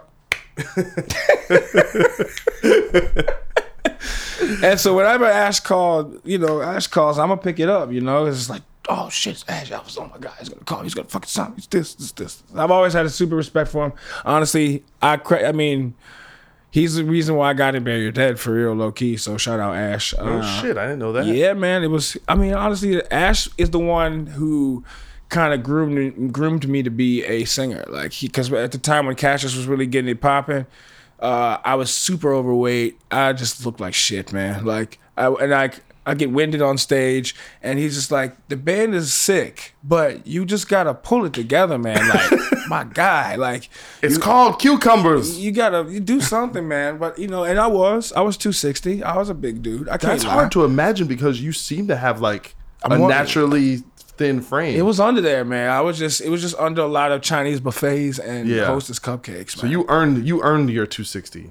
Oh yeah, I put that work in. Yeah. Okay. Oh yeah, it was a dark time, man. God damn, late 2000s was a rough time, but yeah. So Ash got me into Bury Your Dead. That was a sick thing. Then once that broke off, we lost contact. But then he started calling me back again. He had this other thing that he wanted me to do. Last thing I did for him was super successful. So I said, "Fucking man, let's give it a shot. We going to California." I get out to California, and it's me and Lorenzo and Antonucci, and we're in a hotel room for like 3 months out in Burbank, and he's like, "We're going to be wrestlers." And I'm just thinking in my head, yo, if he's going to have me wrestling Lorenzo, I'm in trouble. Because Lorenzo was huge back then, dude. And he was a maniac. So we're wrestling, and so they took us to this training camp called... When is this in relation to you? This is ultimately ending up in LA. This is before that? This is before this. This is you like done skipped over some shit. 2011. That's why I can't let you tell the story. I got to come in and cut in. After I got kicked out of Bury Your Dead, there was the lull period where I fell off the map. I like how motherfuckers just conveniently leave out the part where they went to go become a wrestler in California with Lorenzo. Well, that wasn't necessarily my intention. That was just kind of like the byproduct of really what I really wanted to have happen was just to have Ash listen to my records. Yeah. But anyways, that was my plan was I'm gonna sneak in. Yeah. I'm gonna pretend to be a wrestler. Yeah, and then that was it. I was gonna be a wrestler. So it was just you two. What did you say it was one more dude though? It was me, Lorenzo, and it was like Eddie Hermita or some shit. No, Actually, it was two more dudes.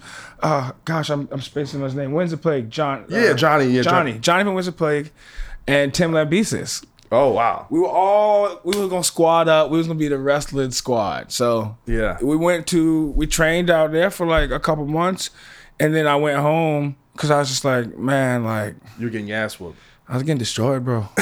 I was getting fucked Everyone's up. not built for that shit, man. No, that shit hurts, bro. Yeah.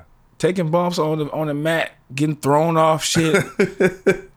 I'm too beautiful for that shit, man.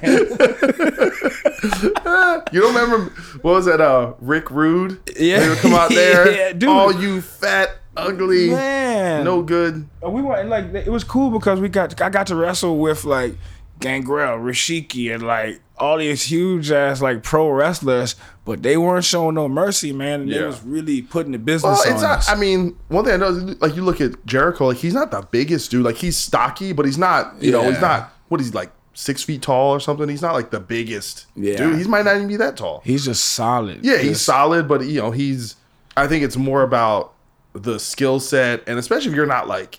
That's not your thing. It's not your dream. Yeah, it wasn't. It was like it was kind of hit me out of left field. Like I'm cool with wrestling, but I'm not a wrestler, man. Yeah. Like how long did you last? Like 2 months, 3 months, something like that. Were you the first one to quit? I think I was. Yeah. Lorenzo stuck with it for a hot minute. He was doing hard match. He was going off. Like, the main event. I guess still got to get one of them T-shirts. That shit is sick, dude. Yeah. I mean, he is a wrestler. He could be. He's made for that. Yeah. Like I couldn't like sell myself in the ring. Like I couldn't do it. Like I would be the good to get beat up if you want to see somebody get thrown around. You're like that guy in the action movie that just what's that motherfucker looks like Fu Manchu. He was in like Lethal Weapon and like you're just that dude. Like you come in and you show good and you just do a bunch of shit and just one hit and I'm just roasted. Get canceled. Yeah, just immediately. Okay. So yeah, I had So what we're talking about is your second stint in California, not getting your ass whooped. Yeah, no, this was a less painful one, physically. Not emotionally. Oh boy. Yeah, no, that's the second time is when we came out to shop the record. Yeah. First time was the wrestling, powerbomb somebody. Second time was for the music. But yeah. So you said you with the Silent Age. Mm-hmm. And then what, man? Come on, motherfucker. Give me the goods. So Silent Age, that was doing its thing. That didn't really go anywhere. That just fell apart. We did a couple tours that were just trash. That were like, they were just local shit that didn't go anywhere. And then the Mitch stuff happened. And then I was on to moving to Iowa. And then we did the record there in Iowa. And then went to California. And that was... It really is. That's pretty much it. That was like the time period. So so you basically moved to California about a year before I did. Mm-hmm. Yeah. This second time because you were there in 2013. That's when July 2013 is when I. So you were already out here, and so when I moved here in 2014, we linked up, and you were all about your new solo shit, like kind of R&B stuff. Yeah. Which I ride it. I still listen to that shit. Hey, thank you, man. I'm working on a new record right now. That's what's up.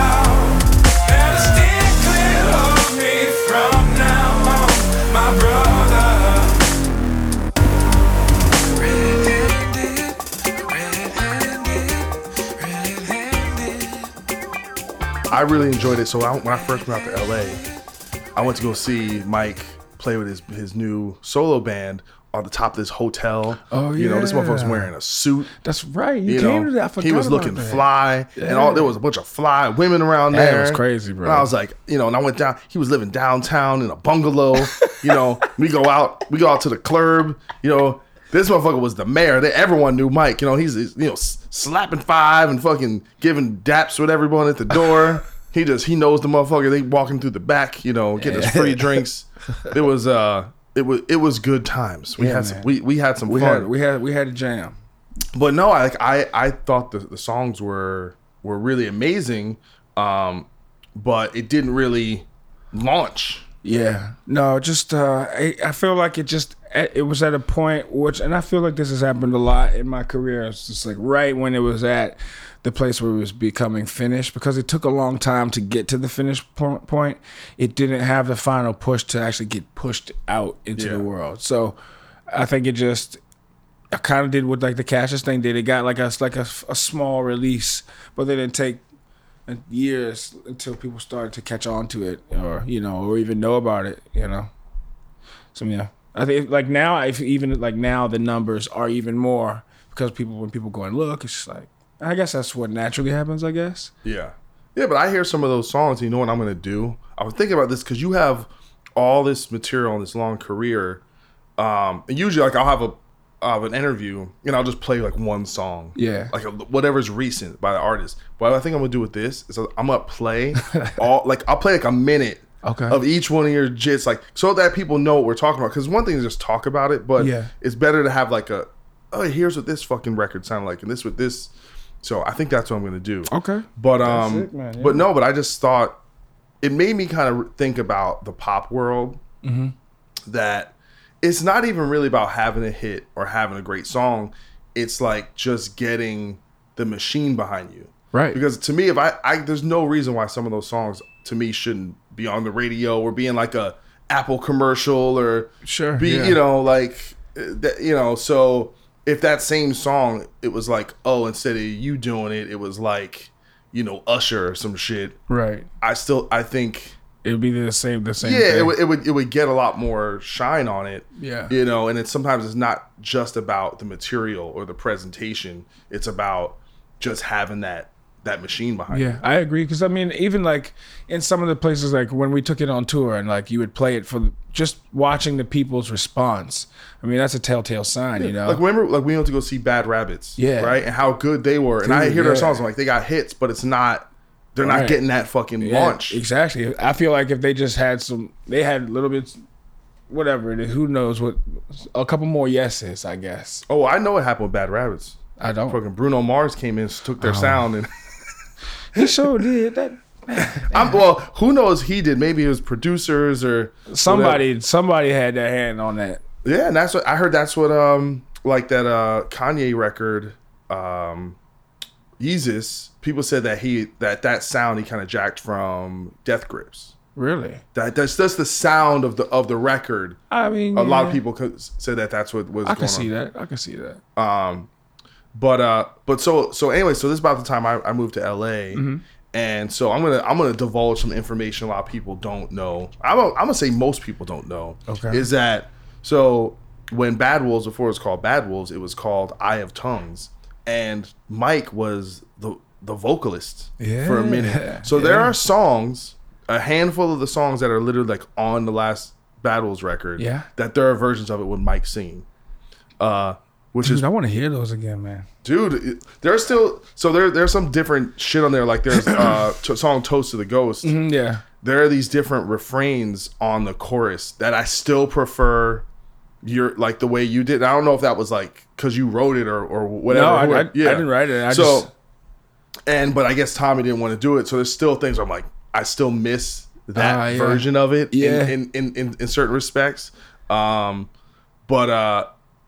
But the thing is, that was actually before I was in the band. Right. So I was like more just hearing like the stuff as it was coming together. Yeah. And for me, it was, because basically what happened was I wasn't in the band, but me and John would hang out all the time. And he'd always be showing me like, oh, check this out. And the thing with a lot of that material was I probably heard 3 or 4 different singers on that shit because John was like struggling Yeah, to find I remember that. a singer for the band. And a lot of the singers he was getting was more kind of like traditionally gent, you know, where it's like if you listen to like Periphery or Tesseract, like it's a lot of like higher pitched singers. Yeah. And so it seemed like he was kind of getting people like that. And I don't know if that's because he was looking for that or that's just those are the people he liked.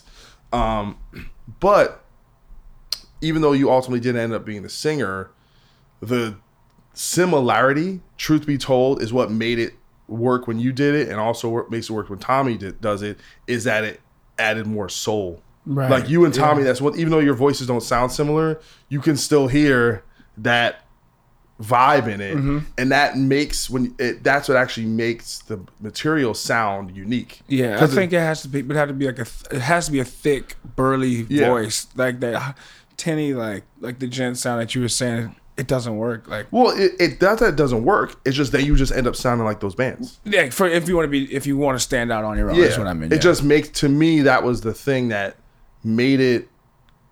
Made it commercial to me, to my ears. It made it a little, because that giving it that kind of that more soulful approach and a little thicker vocal sound. I don't know. It just, because a lot of the riffs were real kind of like sexy and kind of like with the grooves and stuff, it just made it feel like, oh, I haven't heard anything like this when you kind of combine those things. Yeah. But I think, you know, even though Tommy ended up being the singer, when I first heard this shit, I was like, oh, that's the guy. Yeah, dude. You know? It would have been sick if it had worked out, man.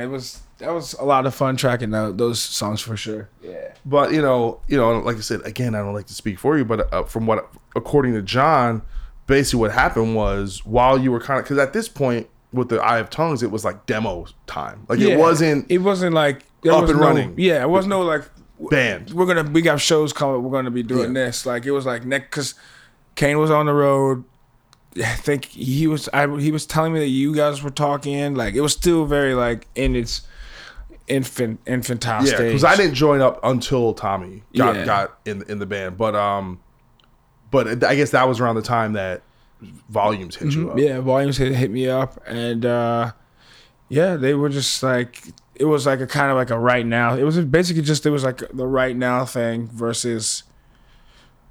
And at the time, I even thought that I could do both. Like it was never a thing like, oh, I don't want to do, I have tongues at the time. It was just like, well, these guys asked me to do it.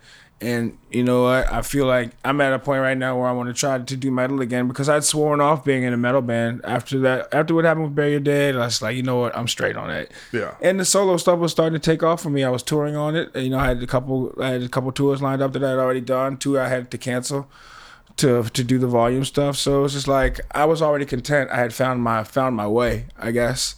And then the Volumes thing came, and I'd always been a fan of Volumes, and so I was just like, well, let's see what's up. And the rest is history. Yeah. Yeah, I mean that album, Different Animals. Mm-hmm. Yeah. It's fucking really good, man. Thank you, man. I remember I didn't listen to it right when it came out. I just heard like a couple songs. I went through it. I was like really, really impressed. Yeah. Because I think, me not being super familiar with the band's previous material, like that song Infinite. Finite. I'm sorry. Finite, and then Feel Good. It's like there's a real accessibility to that material, and me, like I'm all about the song, I'm all about the hook. Like motherfuckers can riff and fucking do that shit all day, but I need something like it's gonna bring it on home, sink my teeth into it. And I think your vocal style, I just think elevated the band. You know, yeah. And I just want to, truth be told, I just want to hear you sing all the time. Like that's really, Oh yeah, man. Thank you.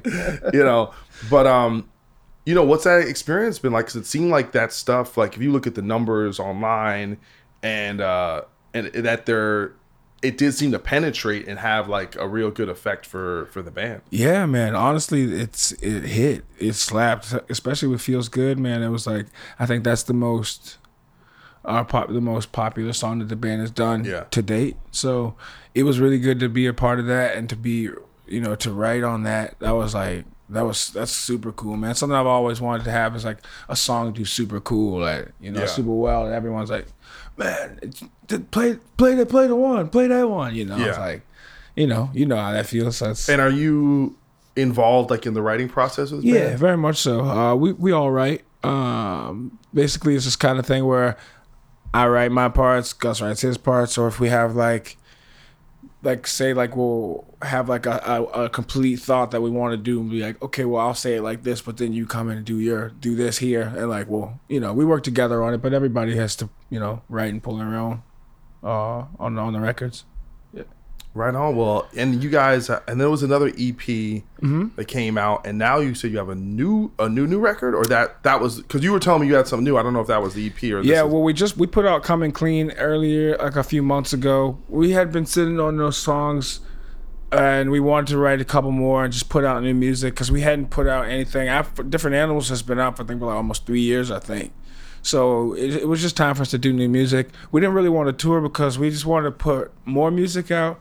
And then put an EP out, play a couple shows, and then go back out on tour again later on after we put out a full length. But we just have like, I think we're transitioning as a band right now and just making just changing, you know, and just evolving a little bit. But I think that when we turn into this beautiful butterfly, it's gonna be amazing. Yeah. You know what I'm saying? When is the next record gonna be out? We're looking for end of the year, like December, around that December? time. Hopefully, you know, Most bands, usually metal bands don't put records out in December. You know why? Well, we'll round it. We'll be starting maybe a single here and there. Okay. We'll have the collection of material. What label is it? Fearless. Still on Fearless, Fearless. okay. Yeah. Shout out Fearless. What's up? Ooh, ooh. Are you guys gonna be hitting the road?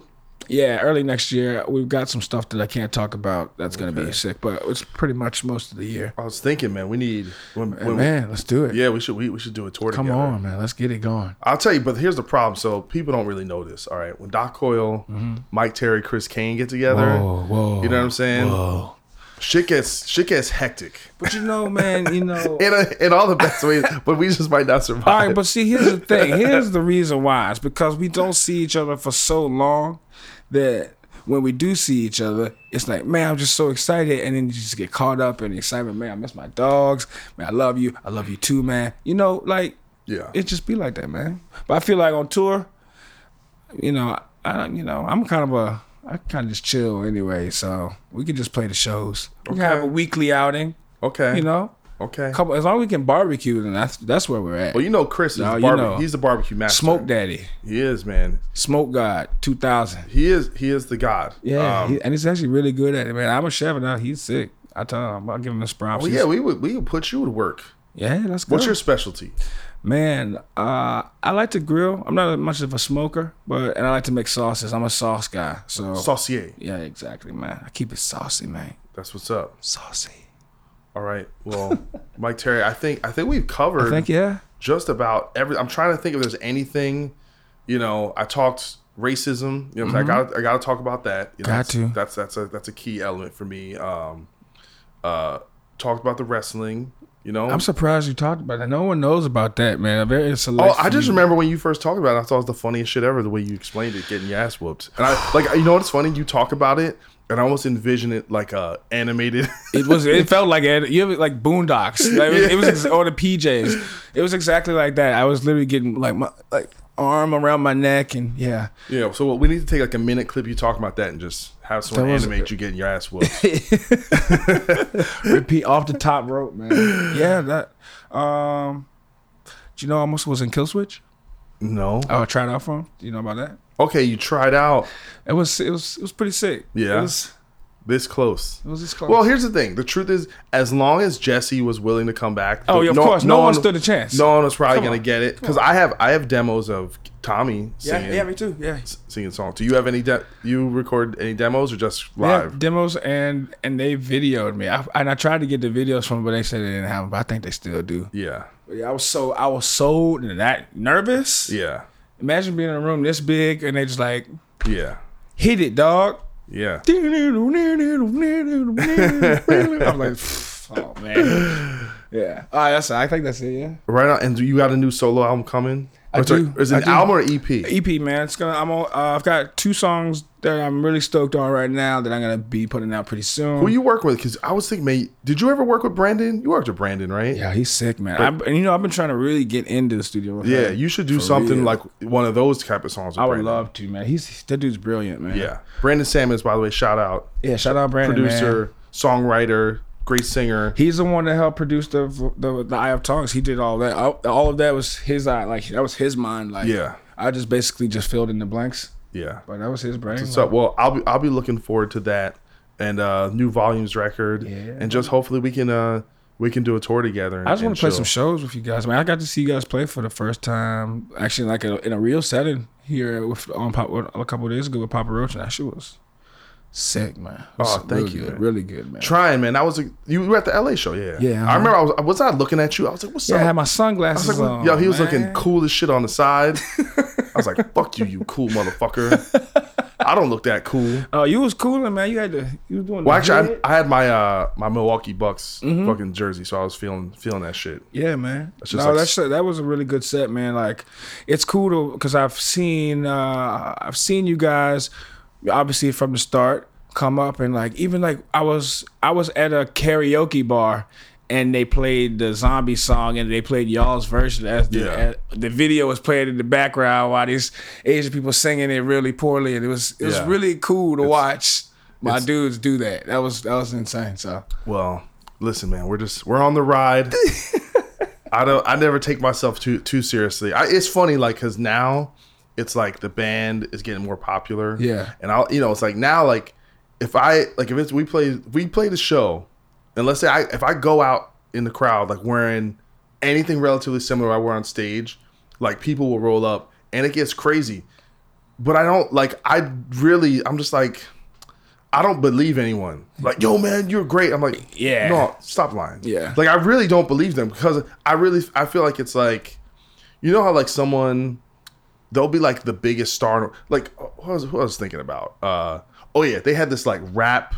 No, it was like an R&B like nostalgia show in Vegas. It was like Vanilla Ice, Tone Loc, what was it? All for One, like all these different. They opened the crypt up. Yeah. And I'm like, at one point, all these motherfuckers were like massive, on top of the world. Yeah. So they might go to a mall and it'd be like, oh my god, that's Tone Loc. But then you just fast forward 10 years later, it's like that's just a motherfucker putting gas in his car. No one cares. And that's how I think a lot of fame, like there's obviously,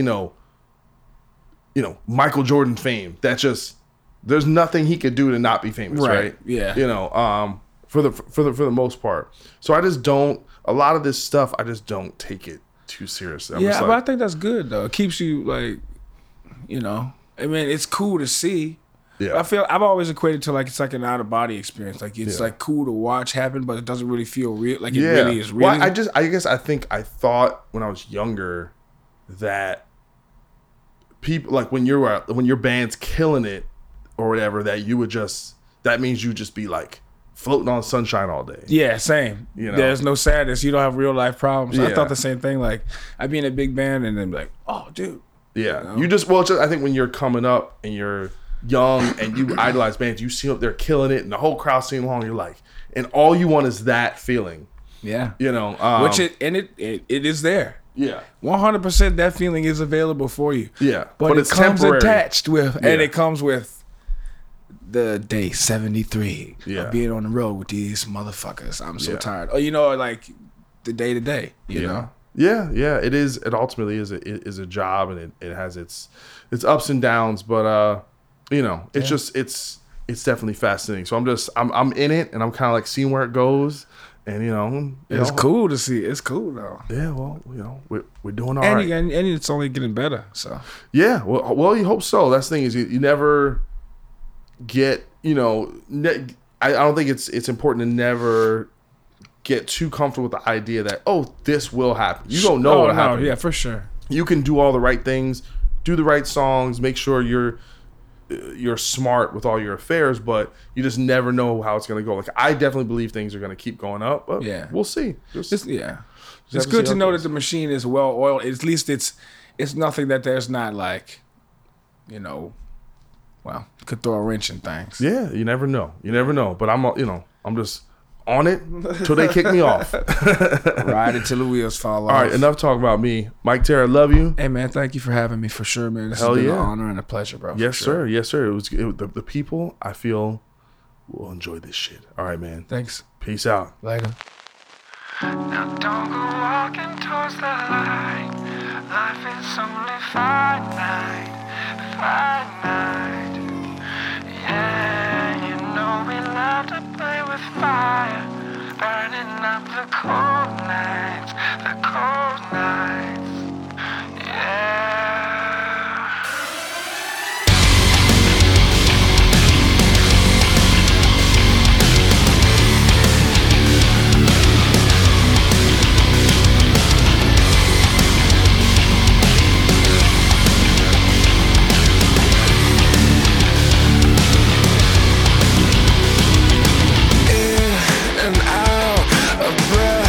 I'm staring into death, laid down with the lion. Chemical effect, we're falling neck to neck, the page in your eye. Now don't go walking towards the light, life is only finite, finite. Yeah, you know we love to play with fire.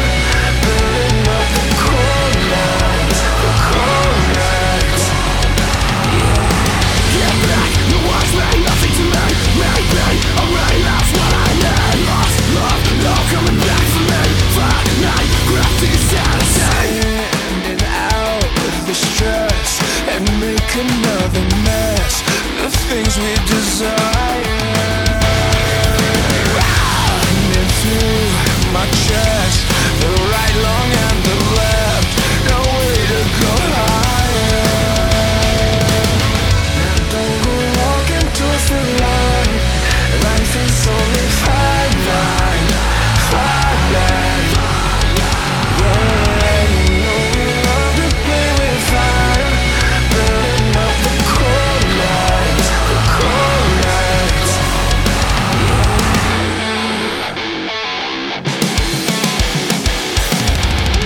Yeah, pretend like I'm just not here. Middle fingers to the sky, won't you die on me lies? Fucked up and pretend like I'm just not here. Middle fingers to the sky, won't you die? It's suicide.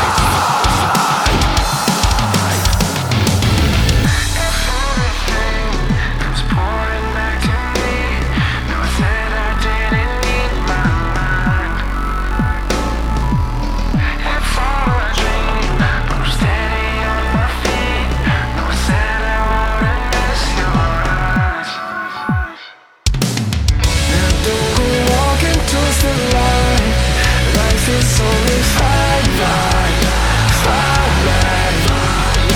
Yeah, you know we love to play with fire, burning up the cold nights, the cold nights. Everything comes pouring back to me. It's only finite, finite. And for a dream, I'm standing on my feet.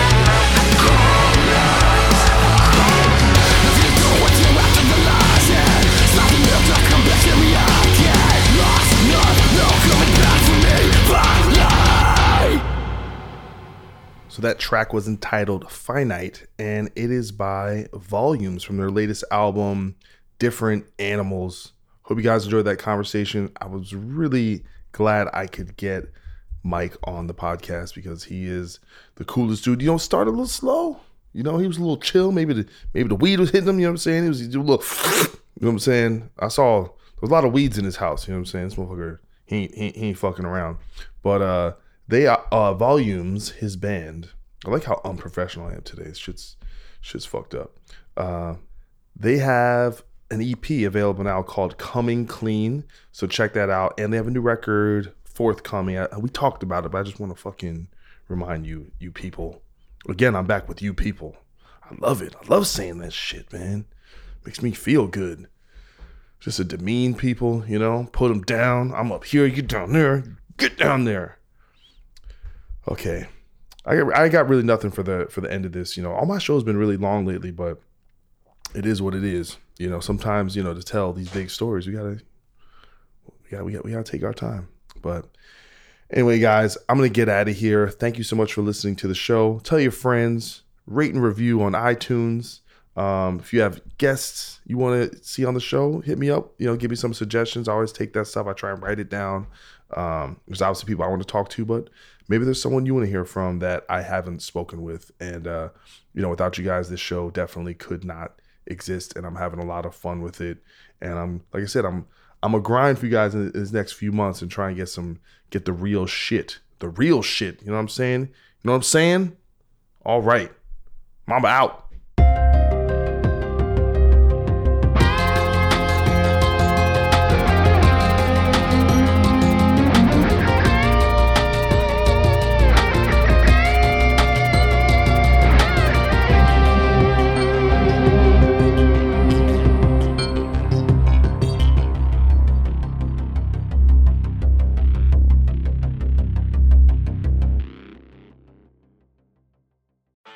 Bowie, Dylan, Marley. You've heard the names and maybe you've heard their songs, but what about the stories behind the records that made titans of music like these so universally loved and important? Join me, Josh Adam Myers, host of The 500, as each week I go through a different album from Rolling Stone magazine's 500 Greatest Albums list from 2012 with an incredible lineup of comedians, actors, and musicians, talking about how the music has impacted their lives.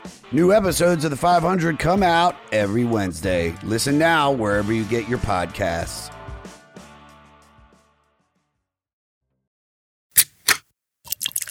This is the Jabberjaw Podcast Network.